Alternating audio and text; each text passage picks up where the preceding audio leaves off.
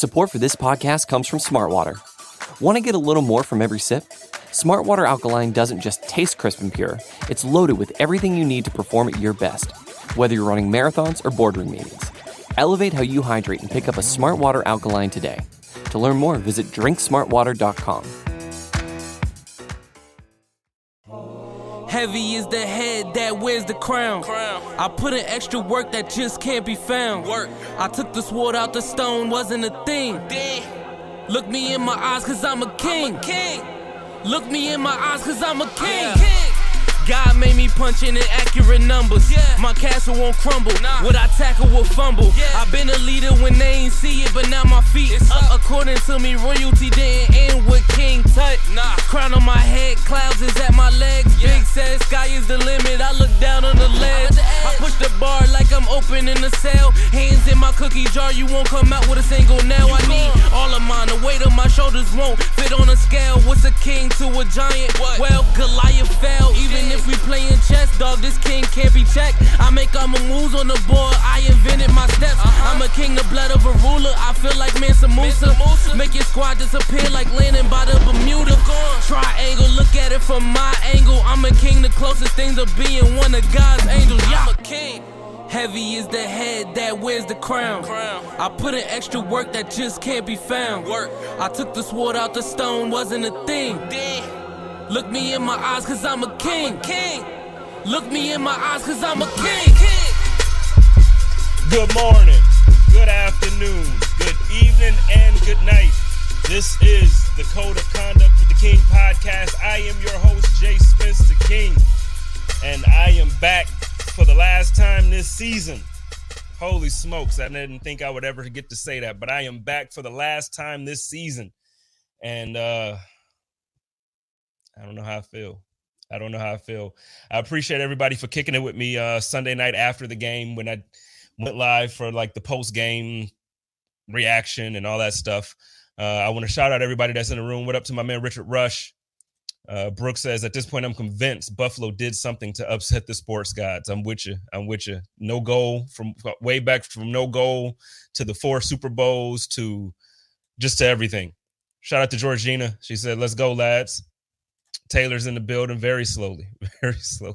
Rich, that's in response to Rich saying it's slowly getting better. So very, very slowly. My man Buddy B is in the building. What up, everyone? Jay Spence, what did I repeatedly tell you about our boy Gabriel Davis? Damn, we should have won. Yeah, Gabriel Davis is big time. He's big time. He showed up, and I think he made a very, very strong case to be the second wide receiver on this roster going forward. And we'll get into that. We'll talk about all of that. We'll talk about all of it. I just wanted to take a moment before I bring my guests in. I have two special guests with me. We're going to go through a lot of stuff. We're going to talk about the 5 stages of grief as a football fan. And I think they're not in the same boat as us, but they're in, one is a Packers fan, one is a Cowboys fan. So I think we all have some a part in this grief. So, but before I do, I just want to first, I want to shout out everybody with Buffalo Rumblings, the whole podcast network. I want to shout out Bruce. I want to shout out Anthony and Matt and Joe and just everybody that, that was a guest on my show this year. Everybody from Mike Robb to Josina Anderson to just everybody. It's been a very, very good year for me. It's been a great year for the team. I know we didn't end it the way we wanted to end it. And I know, we all felt like this was the year. Because I'm going to tell you what, and again, we're going to talk about this when I bring Bryce and Rick in. Everything was pointing to this being the year. And I strongly believe that if the Buffalo Bills would have gotten the ball first in overtime, or if we would have figured out the defensive if we would have figured out how to defend a team for 13 seconds, I truly believe that the Buffalo Bills, led by Josh Allen, would have won the Super Bowl this year, because I just don't see another team that's left in the playoffs, other than the Chiefs, obviously, with the type of firepower that the Buffalo Bills had. So, yeah, Yeah, we're gonna talk about it. Like I said, I'm still having my moments of grief. You see, I'm going in and out here, so I'm not gonna go on too much longer. I'm gonna bring my boys in, but like I said, I did just want to shout out everybody. I want to shout out, Amanda. Shout out Amanda for being here. She's been such a big part of the show this year, and then everybody who with the Chop Up crew, Kristen, A-Dubs, and my man Steros. I want to shout them out. I just want to shout out Kristen on just. Aside from the podcast stuff too, she did a lot of great things this year with the Bills Mafia Babes, and the two of us did a lot together as far as charity work, and then outside of it, she's become somebody who's very important to me. So I want to shout her out. I want to shout out. I'm going to forget somebody, so I'm not going to go down the shout out list, but I did want to take the very beginning of the show to be able to do this, because I know I'll forget at the end, because that's just the type of mind that I have. Shout out to Brooke with the first super chat of the night. She said both Ds couldn't stop a nosebleed in the fourth quarter. And I feel you. Both defenses, and I a similar type of comment that you had. I feel like both defenses couldn't hold water with a cup. They couldn't do it. And what we saw from Josh Allen, it doesn't make things better. It doesn't make us feel better that we didn't win, but we have our guy. And a couple weeks ago, prior to the Patriots game, I had this like little monologue that I gave right before or at the end of the Hump Day Hotline, where I was talking about how Josh, he's going to do it. He's going to bring us a Lombardi trophy. And I still have that belief. I have that belief. It's not anything that changed. I didn't know if it would be, I hope that it would be this year, but I know for a fact we got our guy. And on top of that, no, we didn't win. But one of the things that I feel better about coming out of this game is that now when all eyes are on the Buffalo Bills Sunday night playing against the Kansas City Chiefs, you have every single free agent wide receiver, every disgruntled wide receiver, every wide receiver that's in college that I know you can't pick where you go because you get drafted, but you got guys that's hoping now to get drafted by the Buffalo Bills. Why? Because of something that we've already known in Buffalo. In Buffalo, fans of Buffalo have already known that Josh Allen is this guy. But now he did it consistently 2 weeks in a row on the biggest stage of his career. He's done it twice in the playoffs, once against a Bill Belichick-led team where we didn't have to punt. No turnovers, no fourth downs. That was Josh Allen. And then you follow it up 8 days later, and then he comes out and he goes toe to toe with seemingly right now, the way everybody talks, the undisputed heavyweight champion of the NFL in Patrick Mahomes. And I'll tell you what, there were two touchdown throws there that made Bills fans feel like we won the game. And I'm going to tell you, if it comes down to it, you know what? I'm going to bring my boys in. It'll be a little bit easier to talk. So first, I'm going to bring my man Rick in. My man, shout out to my man Rick. Rick is a good friend of mine out here in Phoenix, but he also has kind of jumped on, I don't want to say the bandwagon because he's not a Bills fan, but he's jumped on to the Jay Spence the King Code of Conduct team, and he's going to help me improve the product of Code of Conduct and Jay Spence the King as a podcaster going forward. What up, my man Rick? How's it going, bro? What up, Spence? It's going good. I mean, obviously we want better results for both teams, but we're dealing with what we got now. So, yeah, and I'm laughing because everybody's calling you Richard, and you absolutely hate that. I just I'm just laughing about it. But then I want to bring in my other brother from another mother, my man Bryce. He's representing them Green Bay Packers, but Bryce is actually a contributor. I'll let you introduce yourself. What's up, Bryce? All right, a couple quick things then. Not much. I've been doing a lot of work with FF Faceoff. I'm working on some new articles going on that should be coming up a little bit later on in the week. Well, it's considering how I lost to Rick a couple weeks ago in the Fantasy Football Championship. Let me put it this way: with the name Rick, there's been something worse I called him besides Richard, because that's how he acted after he got the W. All right. I ain't even gonna deny that. And you know what? He deserves it. I would just tell for everybody who don't know Rick, he deserves it. When he had his little moment of victory, I woke up to like probably 47 text messages in this group chat because he won the fantasy league that he's in with Bryce. And I just know from Bryce's standpoint, that had to be the worst. Well, I had Justin Herbert and he had the Raiders kicker. So it was one of those ones. It was that game. So there was a lot of score changes through all of that. Like everything everyone else felt, me and Rick also felt that directly in the fantasy football thing, where it's like, okay, if I get 20 yards, I'm going to get the win. But if he gets a field goal, I'm screwed. All right, cool. So it was that type of intensity for times there 10. was a lot of heavy breathing that day and a lot of anxiety. It much was a preview of Sunday's Bills-Chiefs game, because that whole weekend. The adrenaline whole weekend was just insane. Yeah. There wasn't a bad game this weekend. Probably the best. No, there wasn't a bad game.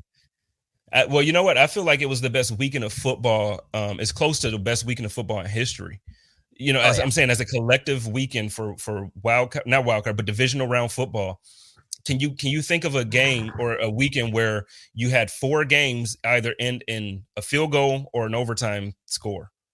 I just don't think it's ever happened. And I know that's like a ton of stats to go through, so it's tough to just know, but I feel like it's very rare. Very, very rare. It has to be. I mean, I can't imagine something being that as comparable as this weekend. It was just nuts to watch all 4 games. And, you know, as a Cowboys fan, it pained me to not be there. But, you know, it was fun I was really pulling for Green Bay, because I couldn't watch Jimmy G do it again, and then he did it, and it just hurts. Yeah.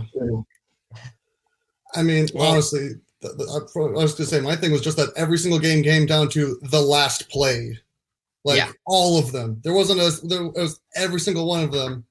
Like, I couldn't. Like, every single one of them, including like what happened with the Rams right there with that long bomb from Stafford to Kupp, all of a sudden, like 14 seconds left, and they got the length of the field too, damn near. Like, that seems to be a common theme.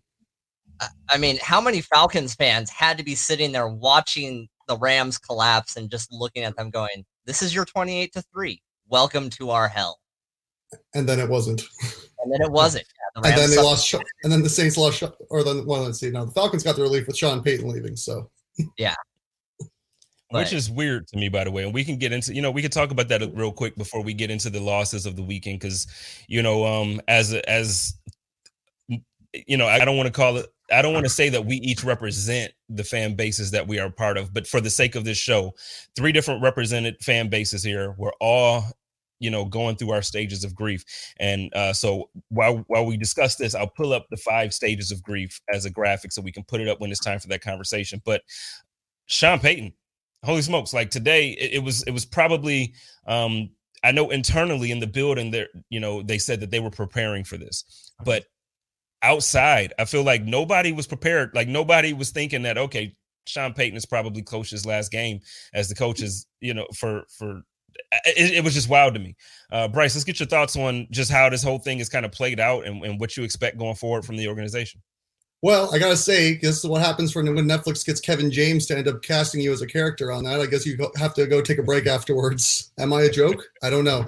No, in all seriousness, though, it is an interesting thing because of a lot of factors, because I feel like it does have a slight tie-in with between my team and Rick's teams in 2 different ways, because the Saints right now are $70 million over on the cap. And unfortunately, if you look at their guys, they're going to have to do some magic maneuvers. So it's almost like Peyton ran up the tab, realized he's looking at Trevor Siemian, Taysom Hill, and Jameis, and he might be able to keep one of them.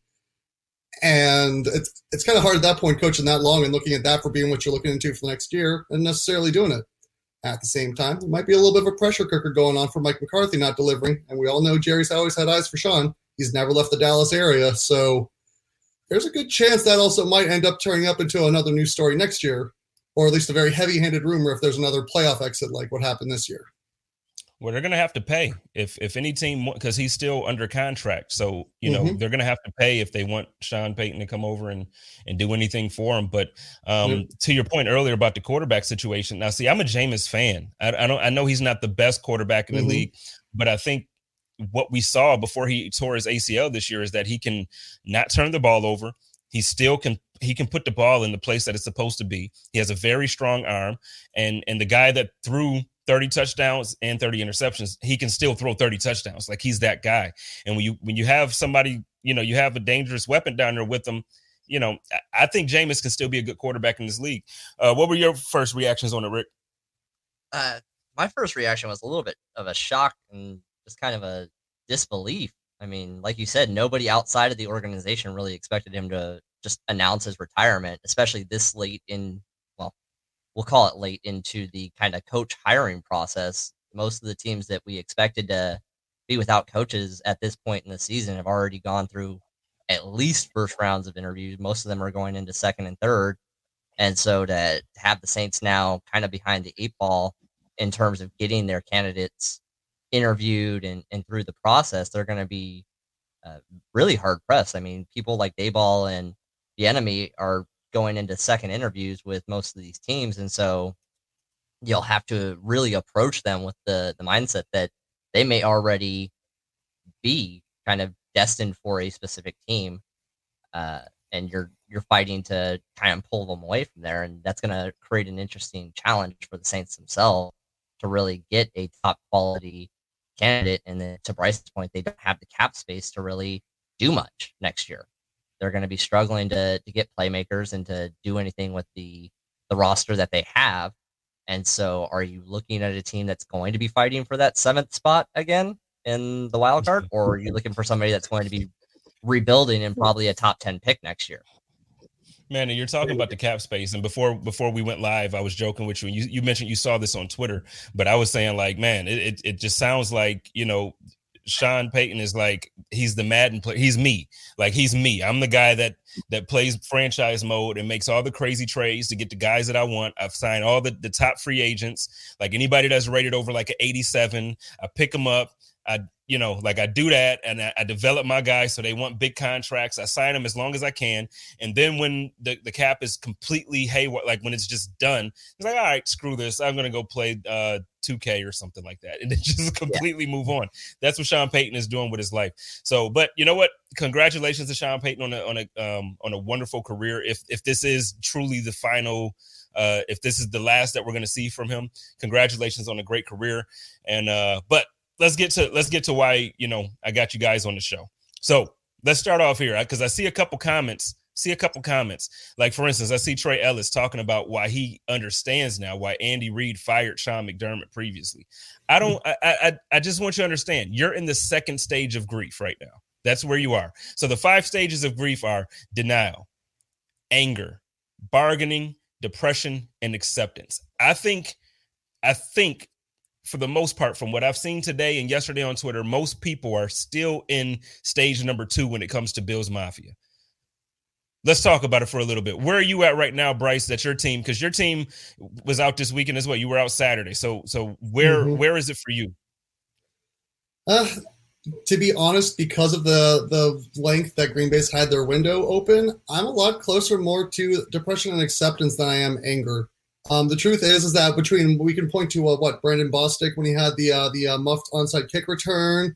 We have very much had the random losses along the way. Remember, the cruelest trick that we all forget about the playoffs is that in this case we get the 14 best teams in the league and only one of them gets a W to end the year. 13 other teams are walking away being upset, and every year it's one of those, like, and yes. Has there been any doubt Aaron Rodgers has been one of the best quarterbacks, if not the best, the past 10 years? There's not really a doubt or question on it. But every year we're still going to end up getting those L's because it's very hard to end up getting that win. So I'm very much more in acceptance in this because it's been how many years that we've constantly made the playoffs and constantly one way or another have got knocked out, sometimes by something by our coach going for it or kicking a field goal when we're 8 yards away from the goal line, and it's still a one-possession game if we make a field goal, so why not just go for it? Or it's enter any other series of fiascos, like what we insert almost any play from Sunday minus like 3. So I'm a lot more along the lines of acceptance. It's going to be the nature of the beast of it. It's wild for me when it comes to, like, just thinking of Green Bay, because I have a few friends and family members who are Green Bay Packers fans, and every single one of you have a different outlook on what's going on. So, like, when I talk to you, like, you know, because we got our text group that we have, and, you know, so I specifically asked you, like, well, how do you feel about what's happening with Rodgers? And you're like, look, at this point, it is what it is. He's gone. If he's gone, he's gone. If he's not, if he's staying, good. And then I got my guy Jesse from Indianapolis, who he's from Gary, Indiana, but he grew up as a Packers fan. And every time I talk to him, he's like, man, 12 ain't going no place, man. That dude he just mad. He hurt right now. And then I got other people who are just like, nah, man, get him the F out of here. It's so different talking to different Packers fans. So, can you clarify real quick before we switch over to Dallas, Buffalo's second most hated team? Before we switch over to that, let's talk a little bit about like how you see this playing out for 12. Because I think going forward, like I said to you earlier, me and you personally, I don't know if you guys really understand like what it's like to look for a quarterback. Like I feel like your entire life you've been spoiled to have a quarterback. So now you're about to enter this phase where it's like, is Jordan Love the guy? Is he not? But here's what I will say. One, we've gotten beaten by Jimmy Garoppolo twice in the playoffs. And Jimmy Garoppolo has been to as many Super Bowls the past 10 years as Aaron Rodgers. Mm-hmm. So the team still matters. A quarterback really is a huge factor, but the team is still not without. Let me forget, as much credit as Josh Allen gets for the work against Kansas City, you saw how much drained those players were at the end of it. Every single one of those people. It wasn't just, Josh has got this. No, every single one of those guys was spent. So that's at least part of it. The other thing for me is that while Aaron has done what he has on it, at the same time, he's already made it sound like this is basically going to be a rebuild if a couple people have to leave, which unfortunately, with his cap numbers and stuff, we're kind of having to force to cut some people. And unfortunately, the amount of space we end up having to clear, if that's already seems like a rebuild, that's kind of an insult to the entire locker room of, hey, listen, if like 3 people leave, this place is trash. All right, you still got 50 other people out there, all right, who also work their ass off for that team. So for me, when it comes to Rodgers and this whole scenario, he's going to end up taking his time on it. Big key is going to be finding out whether or not if the offensive coordinator, Nathaniel Hackett, gets the Denver job. He's currently a finalist along with Dan Quinn and Kevin O'Connell of the Rams. If you're going to promote, in this case, Nathaniel Hackett to head coach, even though he has like not even like play calling experience, and his work includes Aaron Rodgers these past couple of years and Blake Bortles during his good ones, I don't necessarily know if you're for sure have a coach, especially when you see this more qualified candidates out there like Eric Bieniemy. Someone hire him, please. That could have been better suited in that role. Now, there's a lot. So I think it's very much a Denver or maybe a dark horse Indianapolis possibly for him. But I think there's a heavy onus that he's going to consider staying. But honestly, I'm okay if he goes. You think he stays? Real quick, shout out to Brooke. I know you didn't say you think he stays. You think there's a chance. Brooke says it makes it better to her that Brady and Rodgers are out. She can't stand Brady, and Rodgers thinks he's so smart. He took a horse dewormer to treat COVID. Yeah. I don't know, man.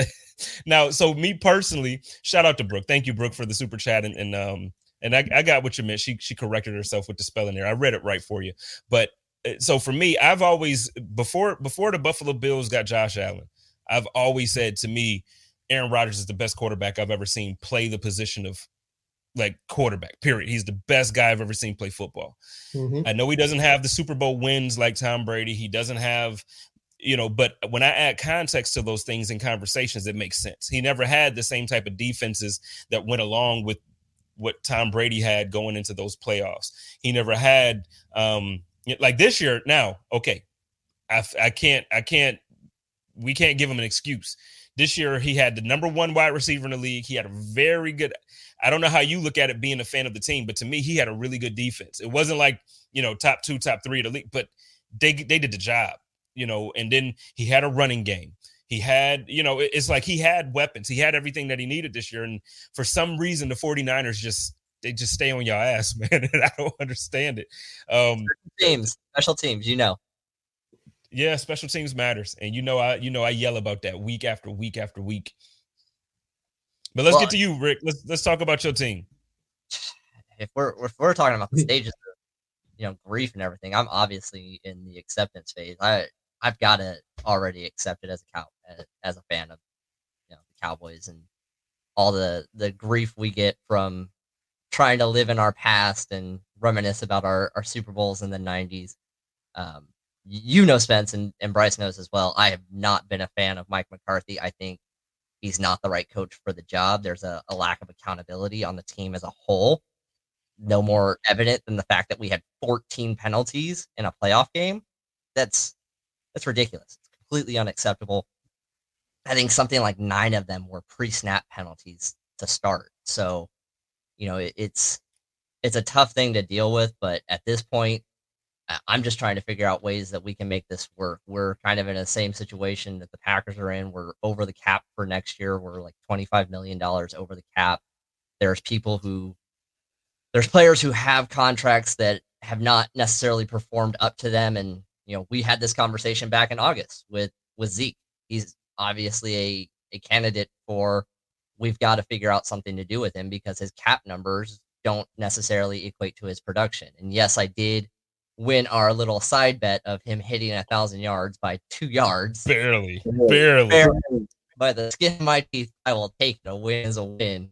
But, when you look at his production and his snap count versus that of like Tony Pollard is clearly the more efficient back, and he's the more available back when it comes to injuries. And so, we've had multiple conversations on, do you pay that running back the second contract, or do you try and find somebody that's, a younger guy that can still play without having to pay that price point? Zeke is looking at that door and kind of trying to figure out what's going to happen because, he's due, I think, something like 16 million this year, 11 next year. There is an out after 2023 in his contract where there's only a 12 million dead cap hit, but only a 12 million. Can you just listen to what you're saying though? Like, we're talking about Ezekiel Elliott, who barely cracked 1,000 yards this year, and that was a good year for him. You know what I mean? Like, he barely cracked 1,000 yards, which is still it's a good year in the NFL. By NFL standards, 1,000 yards is a good year. But when you're Ezekiel Elliott and you're supposed to, like, you know what I mean? Like, the contract that he got. And I guess this is the part of the conversation when we talk about running backs that it hurts because, like you said, we've had multiple conversations about it at the dog park. We've had multiple conversations about it through text and through all of these Twitter chats and everything that we're in and all these fantasy groups. The thing is, look, you look at guys like Derrick Henry and you look at guys like, Alvin Kamara, and it's like, yo, you give these guys second contracts. But then you start to see it's the same thing. And as much as I've always been on the side of like, look, when you have a stud guy like that who's invincible, you pay him because he's going to be worth it. But then you see guys like Saquon Barkley go out with injuries. Now you're seeing Derrick Henry with a foot injury. Then you're seeing so all of these guys who seemed invincible are not invincible. And And then you see every year coming out of the draft, every year you're getting 2 or 3 guys that come onto the scene, and it's like, holy smokes. Now I know Bryce has a lot of data that lets us know that this year probably won't be the year that we're going to see those guys the way we're getting used to seeing them. But still, man, it's just like I'm getting to the point where they're slowly converting me to the side where I'm saying, like, you don't give the running backs those second contracts. Guys like LaShawn McCoy are few and far between. Well, they are. And then the other thing you look at is you look at somebody like Kyle Shanahan, who schemes for not one running back, but multiple. Like, that's why Deebo has been such a threat this year, is because he is kind of an anomaly at the position. I mean, I think he said he called himself a wide back or something like that when they were talking to him about his all-pro designation. And it's true. He plays about an equal percentage at running back as he does at wide receiver, and he's just as productive at both. And so, yes, part of that is scheme, thanks to the way Kyle Shanahan draws things up. But even then, Kyle Shanahan has also had years where he had, 3 running backs that were all 800, 900-yard running backs that he just schemed appropriately for him. And so it becomes more and more difficult to pay those big second contracts to guys like Zeke or guys like Derrick Henry, Saquon, who they are the big guy when they come out. And then, for lack of a better term, the wheels kind of just start falling off. Well, let me ask you both this. So, like, when we're talking about these running backs now, so towards the end of the season, I just want to now kind of be selfish as far as the team that we're talking about for a moment. So, like, towards the end of the season, we saw Devin Singletary really pick it up, and we saw him start to look like the running back that Bills fans thought he was going to be after his rookie year. The thing is, he's still he's on his rookie contract, so we don't have to worry about paying him right now. We don't have to worry about any of that. But there's a portion of the Buffalo fan base that's like, all right, we're good to go going forward with him. Like, let's just ride it out with him. And then there's a portion of the fan base that's like, yeah, he did this. And then this championship game or this last playoff game, he went back to being the Devin that we saw earlier. Now he had a touchdown, but his efficiency wasn't the same as it was throughout, the last few weeks of the season there. What are your thoughts? Let's start with Bryce on this one and then swing it up to Rick. What are your thoughts about Devin Singletary and the way he's kind of come on towards the end of the season there and then going forward? Well, let me put it this way. As we've talked before, the mid-season, how much was there a chance that the Bills needed to probably look at the running backs in the draft? All right, the number of times that we saw people watching Saturdays to figure out who they wanted on Sundays, and the uniform was a thing. But the fact is, Singletary ended up developing more along the way. Don't forget, Singletary in a way wasn't viewed that way. Don't forget, you guys drafted Zach Moss the next year to kind of possibly pick up where he wasn't necessarily going to be. And instead, he's surpassed Moss, where Moss spent a good chunk of the season as a healthy scratch towards the end. Like, personally, for me, with Motor how he is and considering the draft class coming out, if I were you guys, I wouldn't be touching a running back till at least the 4th, 5th round or later. And that would be more so for a depth piece or a possible change of pace guy. Like, honestly, the work that he ended up doing within the frame of the offense could easily end up passing, especially in such a almost pass-first offense that you have going on in Buffalo, where you guys are 3 and 4 wide a lot. What do you think, Rick? I think Singletary has his benefit. I think he was running very hard. Some of his efficiency issues, I think, go to scheme and how design was drawn up for him. But I actually agree with Bryce. I think for the most part, a change of pace back wouldn't be a horrible option, but in terms of actually needing to address a glaring weakness, I wouldn't necessarily call the running back room the glaring weakness right now. And actually, that does remind me, as I'm seeing some of these chats come in. I'm noticing, though, also the other thing I thought was interesting is that the offensive line is a huge key when it came to that. If you looked at the efficiency rate of the yards over the run block grade of the unit on a per play basis, the efficiency Singletary had was about the same as the Chargers had for Austin Eckler. In other words, you would have gotten the same production as Austin Eckler with that line. That's how much better he was doing compared to what his blocking was giving him at the time. And that's why, like I said, I think offensive line, as much as it's a 4-letter word for you in this case, like we don't want to try and put that for a draft need and see how that turns out. It's at least shown that Singletary is playing even better than what he should in that, which means there's a potential for future talent. I hear you. And I'm on the side of seeing what we can get out of him, because I like Devin as a guy and a player. Like, Devin is,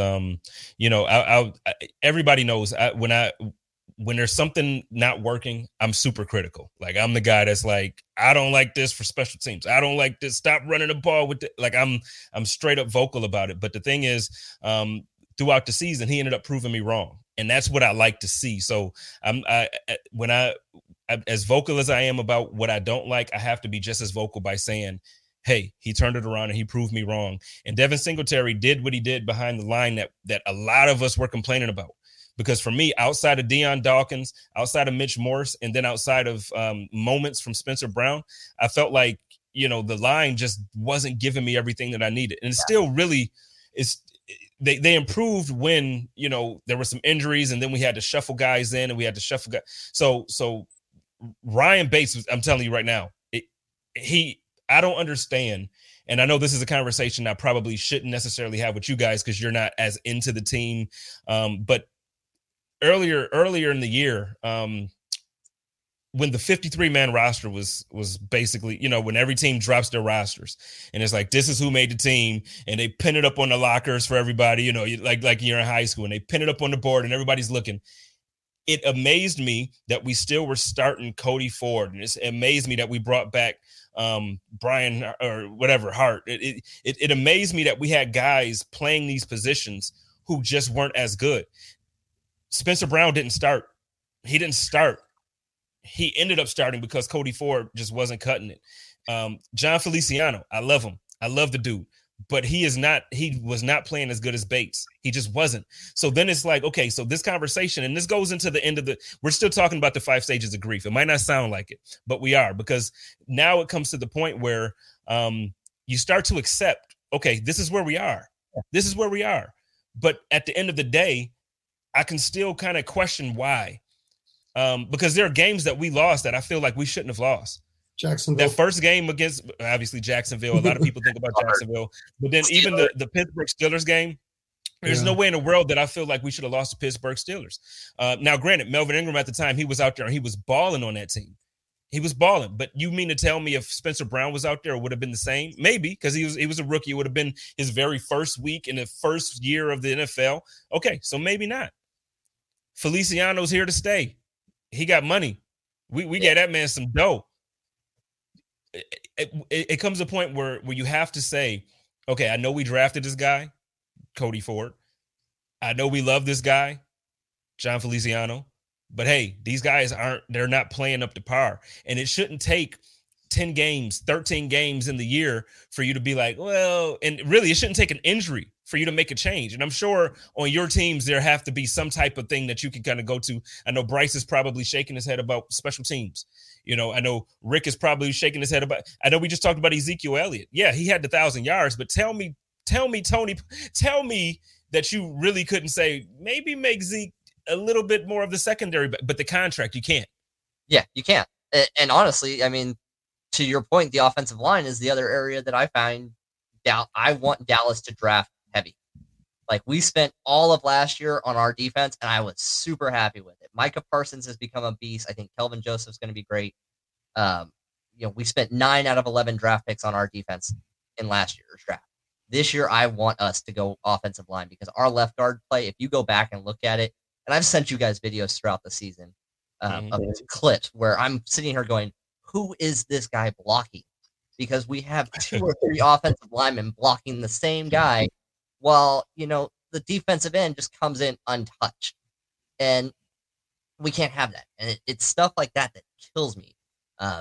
Biadish, our center, he's improving, but he's not great. He was a rookie, so we'll give him a little bit of a pass. But our left guard position needs a lot of work. And so, yeah, it's just frustrating at this point. And Zeke, 1,000 yards by the skin of his teeth. And, yeah, we call that a great season, but you're also talking about 17 games versus 16 last year. So when you look at those comparisons, it's a little bit skewed, because in a 16-game season, he doesn't hit 1,000 yards. I'm with you, because I was talking major shit all summer. I'm like, he ain't gonna hit 1,000 yards, but that's how I really see him. I just don't think that I don't think that he's the back that we thought he was. Now, his rookie year, his second year, it's like, oh, this guy's for real. I don't know if it's the injuries that slowed him down. I don't know if teams are starting to scheme against him. I don't know if it's the fact that the offensive line changed, because when he came into the league, I felt like at the time Dallas had the best offensive line in football. Yeah. Now I would probably give that title to Indiana or to Indianapolis. I think they have a scary offensive line, and then you add a talent like Jonathan Taylor behind it, and it's just like, holy crap, dude. But I think when you're talking about Ezekiel Elliott, there's a lot of things when you add context that makes you say, okay, maybe not. But bro, I mean, come on, man. And now you got Bills fans wanting to take Tony off your hands. We want Tony in Buffalo. Yeah, I mean, the only thing I will say for Zeke, that I do think he still wins an edge over Tony Pollard for, is pass blocking, because that play against San Francisco where he literally took out the defensive end and the blitzing linebacker by himself, that's huge. That gave Dak the time to make the pass and make the first down. But that's also something that I feel like can be taught. The vision and the ability to pass block can be taught and can be honed. Whereas the top end speed and the ability to make those cuts that he was making his rookie and sophomore years, he doesn't necessarily have it anymore. And it kills me, because watching the San Francisco game, it made it very clear. There were times where I'm watching it and just going, 2 years ago, he would have been gone for 10 yards. Now we're getting a yard or 2. And you know what? I don't want to compare him on this level, but I guess for the sake of Bills fans to kind of get my point, I'm going to. It reminds me of like the ending of what we saw as Bills fans from LaShawn McCoy. There were times when literally it didn't matter how you gave him the ball. He would shake 5 people in the backfield and pick up 15 yards. And then that last year that he was here, when we finally drafted Josh, you could tell easily it became Josh's team. There were times that Shady was dancing behind the line of scrimmage and maybe he picked up a yard or maybe he lost 3. That's what I'm seeing from Zeke more than I'm seeing old school Zeke. Real quick, I just want to I don't want to take too much of a shot, but I got to take a little jab here at my guy. Bryce, what you think about this, man? What do you think about this? Yeah. Your guy, Davante Adams. First of all, I do want to make sure everybody understands this is a joke. Davante Adams is a beast. He's a monster, and I love him. But unanimous first-team All-Pro player, 0 touchdowns in the playoffs. My man, Tommy Doyle, signs his contract in full uniform, 1 touchdown in the playoffs. What you got to say for yourself, Brad? Or Bryce, what you got to say for your team? What you got to say, man? I don't know. All I can say is I hope that when Adam signs his deal, he's still wearing a Packer uniform at this point. That's all I got. All right. Trust me. I'm already well aware. Trust me. I am not going to deny the rights for a big man touchdown. Those are always like honestly, I think if they were going to name anything after John Madden, they should give an award for the best big man touchdown every year, because that's I'm not going to. All right, those guys don't get all the shine. All right. So by all means, you got it. Get it, man. Dude, first of all, the state of your team, I feel for you. I really do. Not even because of the Aaron Rodgers thing, but now the cap space has gotten to the point where it's like you're going to have decisions to make. Mm-hmm. You're going to you are going to have decisions to make. And at this point, I don't want to have a decision on whether I can or can't franchise tag the best receiver in football. Well, and for us, it's so complicated because basically the way the contract is set up for Rodgers, with his cap hit being $46 million and us being $40 million over, and yeah, we only save we save like $20 million if we end up getting rid of him, but he has to either sign an extension or get traded away or retire. He can't stay on the team for another year at that price, because or else it's going to be so hard to reduce the rest of it. We'd have to cut Randall Cobb, his buddy, who he insisted being on the team. We'd have to cut both of the Smith brothers. No, remember. Rodgers is the reason we had to bring Cobb in the first place.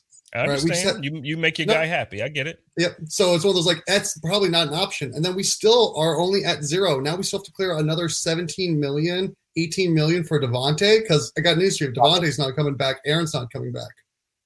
So ultimately he has. Well, wait, if you franchise tag him, no, if you franchise tag him, he's coming back. Like you can't, but you we have to franchise tag him and well, right. No, I get that. But I'm saying, to me, that's not a guy you let walk on any level. Mm-hmm. No, I honestly think that even if we let go of Rodgers, we should still end up tagging or signing Adams, because the truth is that if you're Jordan Love taking over, last thing you want to find out is not only did you run the Hall of Fame quarterback out of town, but you took his GOAT receiver with him. And now they're like, cool, have fun with the expectations of Green Bay now that you don't have the weapon he had and you aren't him. So everyone's going to be very mad and you're shorthanded. And we started at the top of this. Wait, say it again, Rick. My bad. The good news is he's still in a weak division. So. Yep. Well, and that's the struggle with Rodgers not leaving. No, but that's questionable going forward. Like going forward, how weak do you really feel like that division is going to be? Because every year the Vikings make it seem like they can break through with some things, and I feel like they got some great weapons on offense. The quarterback needs to figure it out. 1 year is going to happen. Like they've made the playoffs. 1 year he's going to do something, right? So he doesn't have Stephon bailing him out every time, though. He got Justin Jefferson out there. True. He got Thielen out there, and I'm gonna tell you what, that receiving core, I get it. I feel like Bills fans won that trade, but at the same time, the Vikings fans didn't really lose either. I feel like it was a win-win for everybody. And so when you're looking at that offense and you're looking at the way the division can turn up, if Aaron Rodgers leaves, now you're getting a new coach with a young quarterback out in Chicago. Mm-hmm. And I tell you what, Detroit didn't play great this year, but they fought for that coach. And you can't I remember seeing teams like that in Buffalo those are the foundational type of teams. Like those are the teams, like, yeah, that first year you didn't win, but then you get the core group of guys that you know is going to fight for your coach. You get those guys that's going to recruit the right type of guys with the right type of heart, and they're going to turn up for that city. And then all of a sudden, Detroit is winning 10 games a year, 11 games a year on a 17-game season. And now you're like, wait a minute, we don't have Aaron Rodgers. And now the Packers look like they're at the whole time, they were the cream at the top all the time. Now it's very possible within the next, it don't even have to be next 3 years, next year, 2 years from now, depending on what happens with Aaron Rodgers and these cap cuts that he's talking about that you have to make. You might have to get rid of so much talent that you're depending on a phenomenal draft, and you're depending on guys to develop quicker than you really want them to compete. Yeah, I mean, the one thing I will say for Green Bay is that, Chicago doesn't have a first. Chicago, yes, has a young quarterback who I think is going to be very good. I think he's got the talent. I think he's got the arm strength. But in order to get him, they also gave up their first-round draft pick this year.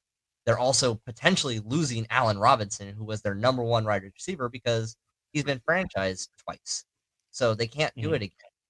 And they are running into their own cap issues after the Khalil Mack trade and other big signings that they're going to have to address too. So, it's going to be a delicate balance within that division that's going to really, make it debatable on who's the top seed in it. Minnesota, like you said, that quarterback's got to figure it out. They have the weapons on offense, and their defense has been not the best, but it definitely has been a serviceable defense at minimum. And so they can do something. It's just a matter of who's going to be there. Still have no head coach. They're about to sign their GM. I think today they announced that they're signing the GM, so they can start pieces within the organization. But the NFC North is actually becoming a very influx division quickly. See, and I disagree about the influx at the moment on that, because all right, we watched Jim Caldwell. All right, take the Detroit Lions to above 500 and get canned. We watched Matt Stafford play how many years in Detroit? Yes, I'm sorry, I just wanted to say yes to this. This is a ridiculous question. Yes, we would absolutely take Allen Robinson. Wouldn't question. Go ahead, Bryce. My bad. No, go ahead. But because the way that these teams have ran, to where all of them have gotten in their own way, the Vikings, their number one strength was their defense for a while, and now their defense is a significant liability. Chicago, I mean, look what they did to the lovely Mitch Trubisky, the MVP himself. All right, they did not take care of him. They have managed to find ways to mismanage that. And you saw with Fields this year, there was plenty of things that was mismanaged. Yes, new regime, there's a new possibility. But as someone who's sat, I guess, on his high throne of good quarterback play, all right, I've watched the teams churn, and there's no other team that's came really up. Minus the Vikings will show up, or Bears will show up for a year, and then they're back to obscurity. All right, because they rode the coattails of Jay Cutler one year, and it worked. All right, that was defense. That was not exactly. But my point, though, is that there's a big difference for breaking through. Like, you remember how it was for Buffalo once you finally realized, guys, we're no longer the we might make the playoff teams. This is the we might go pretty deep into the playoffs teams. Mm-hmm. And so for me, it's saying, looking at the other three teams in the division, the Green Bay Packers still stand head and shoulders above them as long as Rodgers is there.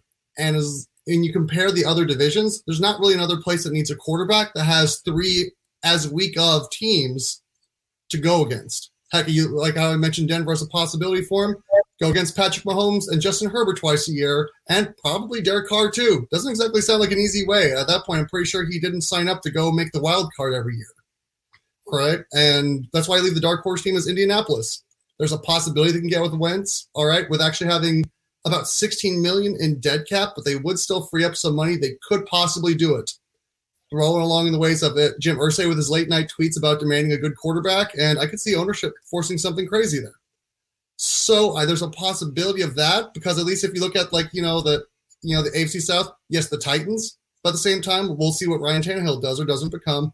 The Jaguars, they're not in the conversation, and the Texans played good for a bad team, but they're not quite there yet either. Tannehill is Tannehill. I'm gonna just tell you. I feel like we know what Tannehill is. Yeah, the book is out. The book is out on Tannehill. Let's like, come on. But I leave the respect though, because after what they did with you guys when they played toe to toe with you, they're still a good team. So I'm not going to dismiss them. Like I dismissed the Vikings and the Bears and the Lions. All right, it's one of those like, no, okay, the Titans are good, but that's probably the only other spot where you might find a team that needs a quarterback and has like a good enough roster also, and has a chance over the rest of the division with Aaron Rodgers on it. Now, I'll tell you what my sleep, and I've said this to you previously. My sleeper for Aaron Rodgers is Washington.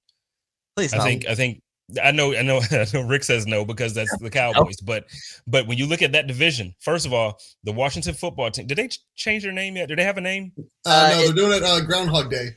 Yeah. Oh Lord. Good. The way I remember it is 2-2-2. So if you remember, some two, big number 2, then you'll remember Washington's getting a new name. You'll also remember garbage and doo-doo. So there's that. Exactly. Like I said, they're the twos. So the Washington Deuces. Well, the thing for me is when you look at that team, they have a good running game, great running game, actually. They have a good line. They have good defense, solid defense this year. Actually, it improved a lot. They have good weapons on, for him as receivers. They have Logan Thomas out there at tight end who's recovering from a torn ACL. But, I mean, when he's healthy, the guy is a top 7 tight end. Then you got, they have weapons out there. I could absolutely see him going out there with a good coach in Ron Rivera and saying, you know what, let's together. Last 3-5 years of our careers, let's just go ahead and do this. Yeah. I can absolutely see that. Because tell me you wouldn't take Aaron. I'm sorry, Rick. Tell me you wouldn't take Aaron Rodgers led Washington football team over the Dallas Cowboys. Yeah, I'm gonna make that bet 10 times out of 10. Tell me you wouldn't take him over the New Jersey Giants. Come on, man. The Giants. Yeah, I'm making that bet. You know what I'm saying? That division is just as weak, in my opinion. Oh, it is. I do have a counter to that, though. I don't think we see anything inside the NFC, just because if Green Bay doesn't think that if Green Bay doesn't think that they have to strip down the parts, because they have plenty of good young players they have to worry about paying. So even Green Bay, if they take a step down, they're back to the we might make the playoffs team, not the we're definitely in the playoffs, so we'll worry about it from their team. And giving Rodgers to Washington basically now makes it even harder to get into the playoffs. So that's the only reason why I don't see them trading Rodgers that direction, because that would actually impact them. If they were stripping the team for parts and they were okay with being terrible, then yeah, I would understand them having to do that. But that's because of that reason. I don't necessarily see Washington just being able to make it, as much as the concept of it would end up working. My dark horse, and this is gonna, I know, sound crazy. Carolina. If he's gonna stay in the NFC South has become. If Brady retires, that's an open division, and with CMC behind him, Robbie Anderson, DJ Moore, the weapons that they have on offense in Carolina, it could be an option for him. Okay, now 2 things about that. One, as much as I would love to hear Tom Brady actually announce that he's retiring, there's just no way I see him retiring without a farewell tour. That's just one. Well, because he's Tom Brady. Yeah. Right. But then secondly, that would be a good option for Aaron Rodgers. Like, just looking at the roster, every single thing that I'm hearing from now I got friends. So like all my insider friends, everything that I'm hearing is that Carolina is all in on trying to get Deshaun Watson. Like, when I tell you, like, whatever you thought you knew about Miami last season and whatever you may have heard about any other team, I'm telling you, Carolina is ready to risk it all. Like they're ready to risk it all to get Deshaun Watson, regardless of his legal. Now, I do know that there are a few reports out there, some that, we're going to get some charges coming within the next couple of weeks. Then you got other reports saying that he has 18 of the allegations kind of figured out to the point where they've come down to some type of agreement, or whatever. I don't know what's going to happen with him. I picked him up in our dynasty league just in case, because it's like, hey, if he's going to be there, he's going to be there. I'm telling you, Carolina is all in. Like, they bet everything on it. Counterpoint: Sam Darnold. What about him?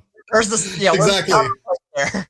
No, because that's honestly, like, it's one of those. It makes sense, especially considering how they made sure they didn't give up first-round draft capital in order to try and take their chance with Darnold. Maybe it turned out it worked, but then it turned out it didn't. So they still have a lot of the pieces to still be able to make that type of move. Again, I don't think the NFC thing will end up happening, but That would be a good fit, for Rodgers. But Watson, I think, makes more sense, especially because Houston doesn't care if it's a good team or a bad team, since they're far enough down. You're not impeding their progress up. Plus, it's the NFC. I'm telling you, and here's the thing. I know a lot of people won't want to hear this, listening to this via pod form or the people in the chat. I honest to God, I think we're going to see Deshaun Watson play football again. With all of this stuff happening, we're going to see him play football again, and it could be as soon as next season. So, I understand. Look, I think it's ugly. I personally, and I've said it on this show, I've said it on several shows, the guy should not be able to play football again. He should be in jail if it's up to me. But listen, the way these things work a lot of times for these talented guys, and we can go down a list of different type of situations, maybe not as ugly as 22 women coming out to say something, but you can go down a list of guys who now have Hall of Fame careers and who are loved and respected around the league, who have had some similar situations. These guys are going to play football. It's ugly, and we need to figure that out to prevent it, but it is what it is. Okay, let's move forward, because we didn't get into a lot of the things we wanted to get into, and we're coming up on an hour here. Let's talk a little bit about just from each team, because I know Bills fans are going to want to be able to at least get a little bit of conversation about what I feel like is going to happen during the offseason, what moves we're going to make, or what type of people we're going to be looking for in free agency or the draft. So real quick, let's kind of get that from that perspective from you guys as well. Let's start with Bryce about Green Bay. I know we kind of already talked about what Aaron Rodgers may or may not do on both sides of it. Where do you feel like, so say Aaron stays and say you guys get your cap space figured out. What's your offseason looking like? Honestly, it's worrying about trying to get best player available. It's trying to get guys that you don't have to worry about a long amount of development time on. For example, there's players in the draft like Jameson Williams and John Mechie, people who are like, hey, they could be a sweet grab. I'm like, well, unfortunately, if this is one of Rodgers' last couple seasons, and you're going to give a receiver no offseason to work with Rodgers, and you're going to expect him to show up in November and be a weapon for him, it's not going to be valid. But nonetheless, though, the offense does need to address that second wide receiver position, if for no other reason than the fact that Davante Adams has become such a funnel for all the targets that there are other times where there are other players more open, but you still you feel more confidence in risking and rolling the dice to give it to Davante. And when it comes to our offensive line, it's just getting healthy, and defense, it's really just trying to keep Devondre Campbell and Rasul Douglas. They've been so good for us as these little, pick up off these cheap free agent deals, that trying to keep them. I mean, heck, Campbell made All-Pro.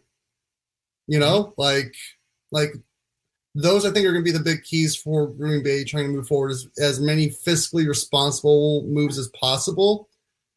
And other thing is, honestly, if we are going to extend Rodgers for any reason, then we would need to move. Jordan Love, to be honest, because at that point, if we're signing Rodgers for another handful of years, Love is literally just going to be sitting for his entire contract watching Rodgers play, and re-signing the nearly 4-year-old guy in front of you to play longer doesn't give you much confidence that you're going to be getting much of a shot to play with the team. I'll tell you what, though. I mean, I agree with you just based on financials and based on different things. But I'm going to tell you, it felt good to me. I know we didn't have to use him, thank God, but it felt good to me to have Mitch Trubisky on the bench. Mm-hmm. It did. Like, knowing if something were to happen to Josh for a 3 or 4 game period, okay, I know Mitch isn't our guy. He's not Josh, but he can win, 2 of the 4. He can win 3 of 5, mm-hmm. So it feels good to have that guy. And I'm telling you, man, I feel for your fan base. I feel for your franchise, because as a Bills fan who's been through searching after Jim Kelly. Now, I'm a fan of we had a couple quarterbacks that I was like, okay, I like Doug Flutie. To me, was one of my favorites. I love Doug Flutie. Drew Bledsoe is one of the all-time greats. He's, and he had a couple good years in Buffalo where we thought actually one year we should have made the playoffs, I feel like, but that's beside the point. The thing is, we've searched for years. We went through our EJ Manuel. We went through Tyrod Taylor. We went through Jeff Toole. We went through I can name guys that you're probably like, who? Like, we went through guys like JP Lossman. Well, Fitzmagic, but he had a time. Second, he earned that little extension, and then after he got it, he just completely shit the bed. And it was like, Fitz, what are you doing, man? But shout out to Fitz, man. He's still a Bills fan, so shout out to Fitz. Hey, he showed up in the stands shirtless, so that was pretty impressive. he's more of a fan than I am, because I'll be damned if y'all ever see me sitting there in 0-degree weather cheering on with no shirt. If I'm gonna be out there, I'm gonna have the heat pads that stick to your body, like the hand warmers. I'm gonna have the ones that stick to your body with the heated socks. I'm gonna be like, it's over for me. Like I got lighters. Where we at? I got lighters out there. Like I'm warming my hands up, bro. I don't know what Fitz was doing. He out there just bare chesting it. It's like, bro. Shout out to Fitz. I love Fitz. Did you see how much hair he had on that chest? He was literally bare chested. That's how he stayed warm. Yeah, that's it. And it's funny on Twitter. All the Bills, I don't want to just say Bills Mafia babes, but all the women of Buffalo were like drooling over this dude, and I'm like, wait. So I get all like I shave, I get trimmed up, and I cut my hair, and I get braids tight every week, and all this stuff, just for y'all to tell me that the hairy caveman look is it. Okay, we got to have a discussion, ladies. Like, that's just not going to work for me. But no, I just to get back to the point, though, I feel like you guys searching for a quarterback, man, is a lot more difficult than what I think and I know you're not a dumb guy, so I don't mean this in a sense to come at you or anything, but I just feel like as a fan base, when a fan base is spoiled, I feel like you guys think it's easy. It's like you went from Brett Favre, then you drafted Aaron Rodgers, and then really from all signs, everybody thinks Jordan Love could be as good, but it's like we really haven't seen it yet. But it's like your franchise just kind of falls into the same thing with Indianapolis for a while there, like because they went from Peyton Manning, then you draft what's his name, Andrew Luck, and it's just like, what the hell? And in Buffalo, we're saying, and I was living in Indiana for that time, like I was in Indianapolis, and I'm like, what the like I literally was so pissed off because it's like, how do we keep getting like these guys that just don't cut it, and then you go from freaking Peyton Manning to Andrew Luck. Like, why can't we get one? So I'm just saying, like, I really hope for your sake that Aaron Rodgers figures it out and stays for a couple more years, because it's not as easy as it sounds. No, it's not. But if it does mean cycling him out, I point towards the Baltimore Ravens as the inspiration. They've moved on from players at the right time frames, and they literally won a Super Bowl with Joe Flacco. All right, so they didn't even have to necessarily have elite play from just the quarterback. They got it from a lot of other areas. But Joe Flacco balled out in that playoff, they had like one of the all-time great defenses. Like, it was like all-time great.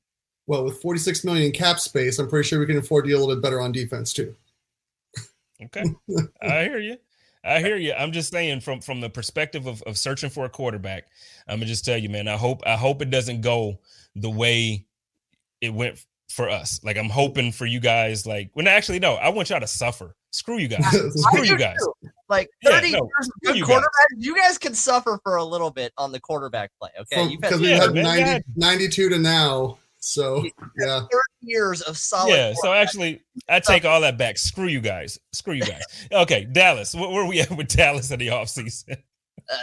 I mean, we're in cap hell. Like I said, we're $25 million over the cap, and we've got to figure out how to get under. We've got 22 free agents, most of them on defense. And yeah, we drafted, like I said, 9 out of 11 players last year on defense, so that helps. But we've got some key pieces that are going to be leaving us. I'm almost certain that Dan Campbell, even though it might be a little bit premature, is probably going to end up with another head coaching job this year. So, we're going to be out a defensive coordinator again. It sounds like Kellen Moore is going to be staying around, which I have mixed emotions on. So we'll see. But ultimately, it's going to come down to, we need to improve on the offensive line and really re-sign the defensive key players that we need in order to improve. It's going to be a tough season. So we'll see what they do. And I'm hoping for the best. But again, I have my reservations about Mike McCarthy, and I've been pretty vocal to you guys about that since the get-go. So I honestly think that if he does not do it this year, I will say, if he does not get deep, and I mean deep into the playoffs in 2023, he's done. And I think Jerry will go after Sean Payton. I hope he does not end up doing a Bucks type trade for John Gruden back in the day, where they gave up 2 first-round and 2 second-round picks, because I think that's a bit expensive. But ultimately, I think if Mike McCarthy does not get us to at least the NFC Championship game next year, he's gone. So it'll be interesting to see what he does and what kind of accountability he brings back to it. I'm with you. I guess for me, I'm a little bit more of a Mike McCarthy fan than you. And by fan, I don't mean that I like him and I want him to be the coach of my team ever. I love Sean McDermott. Like, so I'm not saying that. But what I am saying is when you guys got him, you weren't a fan. You were like, man, screw this guy. He's horrible. And I'm like, yo, give him a shot.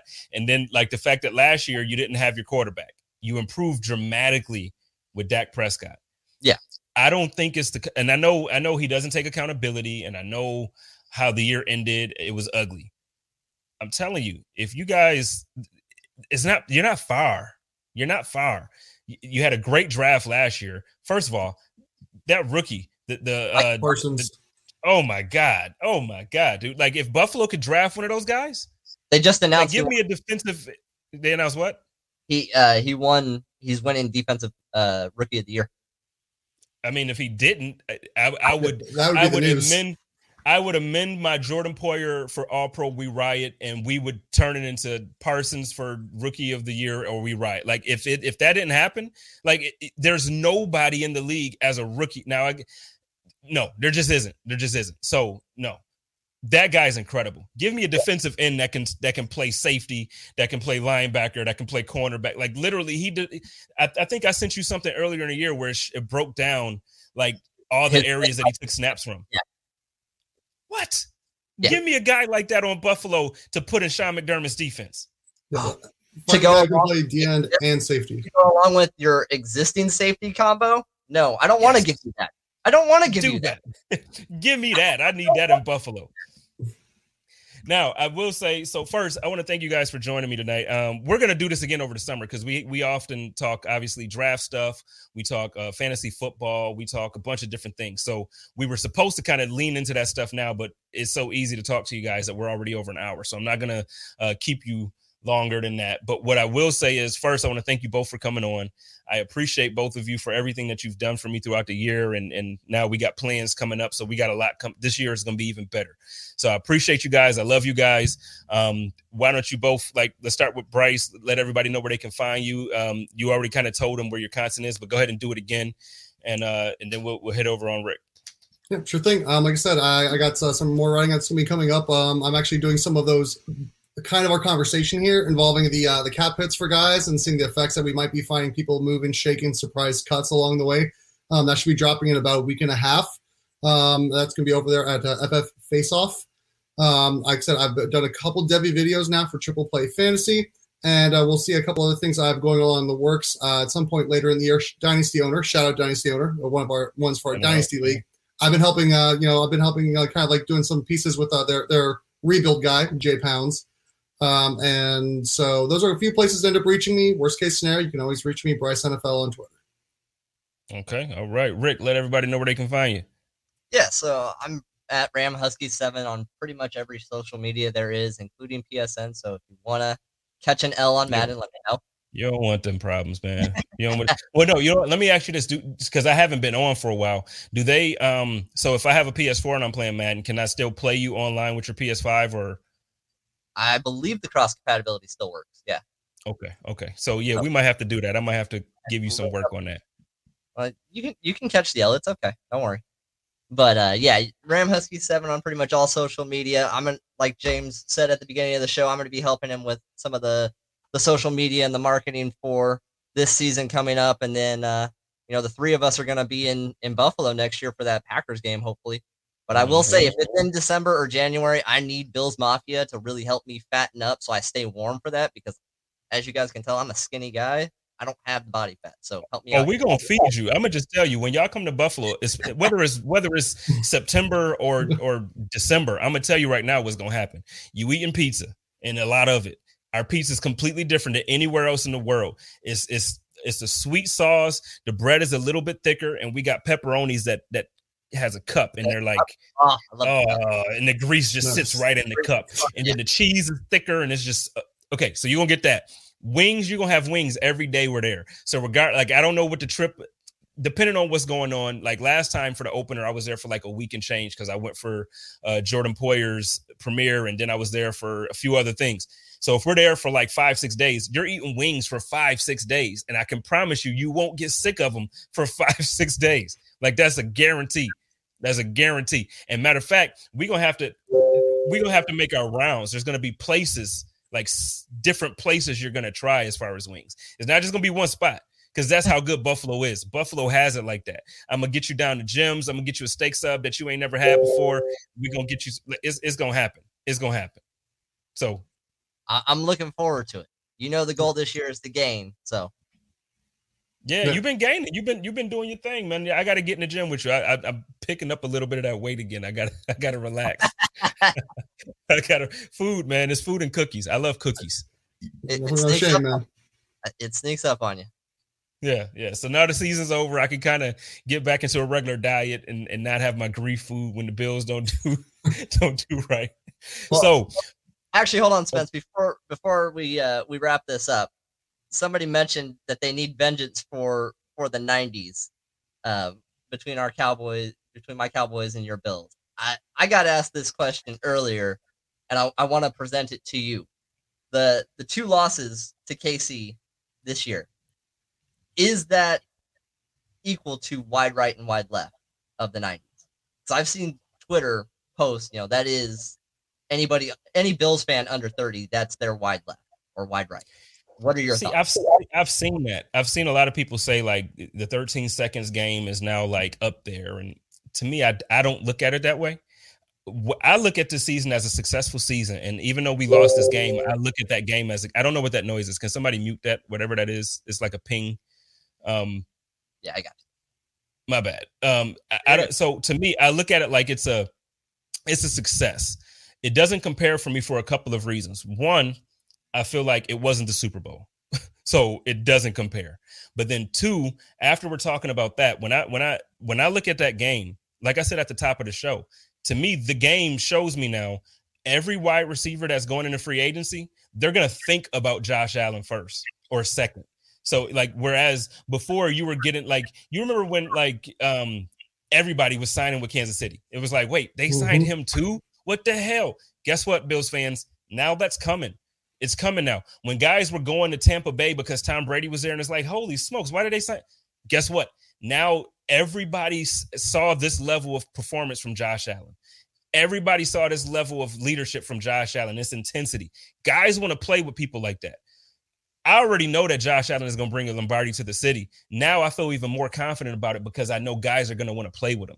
So for me, like, I understand, like, everybody's going through these 5 stages of grief. Like, this is where they are. Everybody's right here. They're in anger, denial, they're bargaining. That's what they're doing right now with that. They're bargaining. Well, this is worse than wide. No, it wasn't. It wasn't, because that was the Super Bowl, and everybody wanted to win that Super Bowl, and we all feel like we should have won the Super Bowl. And so it's not the same. This, we feel like we should have won, but I look at this game as sometimes, and I didn't say this publicly because I didn't feel like getting yelled at on Twitter, but sometimes, you take one for the game. And what I mean by that is the rules are set up. Like, literally, when you go to overtime, the first team that scores a touchdown wins. That's the rule. So it's like the way the game is set up, it was set up for whoever scores first. If it's a touchdown, wins. If we got the ball back and we played defense and got the ball back, okay, we could win with a field goal. But that didn't happen. So for me, I'm heartbroken as far as the season ending a little bit earlier than I anticipated. But no, man, I'm looking forward to. I wish it was September already. Like that's how I feel. I'm amped up after seeing Josh Allen throw that touchdown with 13 seconds left, and then you rewind it a minute and a half earlier than that, and you look at the other touchdown that he threw to Gabriel Davis with like a minute and a half or 2 minutes left. Dude, Josh Allen in the playoffs threw 9 touchdowns, no interceptions in the playoffs. And he had 14 incompletions? It was something ridiculous. Yeah. So it's like when I see this level of play from my quarterback now I'm like, okay, okay. bring on the next season and bring on whatever free agent wide receiver that wants to come in and take the minimum to come and play with Josh Allen because he's towards the end of his career or the middle of his career and he's already gotten the bag. Bring in the running back that got sick of playing for. Bring in Alvin Kamara, who's probably gonna want to get out of New Orleans. Let's make that trade. Do that. Like let's figure out. That's where I'm at. So I'm already amped, and I know there's a lot of people that's still sad. So I didn't want to rain on they. Like, go ahead and grieve. But where I'm at now, like for real, like let's bring 2022 season. Let's bring this shit. Like bring it right now. I'm ready for it right now. And I'm going to tell you what my campaign for the summer is going to be. All year I've been doing, like during the season, it's been Poyer for All Pro We Riot. I want to upgrade my iMac. I need them to extend Isaiah McKenzie. That's where now is upgrade my iMac all summer or until free agency hits. Upgrade my iMac. I don't need him on special teams. Upgrade him the right way. Make him a wide receiver for this damn team. Put him in there. Put him in the slot. Put him in the back. Do the Deebo Samuel thing with him. Right? Do the Tariq Hill thing with him. He's fast. Upgrade my iMac. That's where I'm at for the rest of this year until free agency is up. And I need Isaiah McKenzie to be a key part of this team. That's where I'm at. I'm amped. I'm sorry. This just went from here to here because you just asked me, but it's not what, bro. I'm going to tell you, I am so damn ready for this next season. I'm so ready for this season. I'm so ready for the season. And I'm going to end it on that. Y'all know how we do it over here. It's your boy, Jay Spencer King with Buffalo Rumblings Podcast Network. Listen, this is the last time I'm going to say this for the season, not for the year, because I'm going to be back real quick. I'm just taking a small break. But y'all love each other, take care of each other, and live in peace. And as always, stay positive, test negative, go Bills.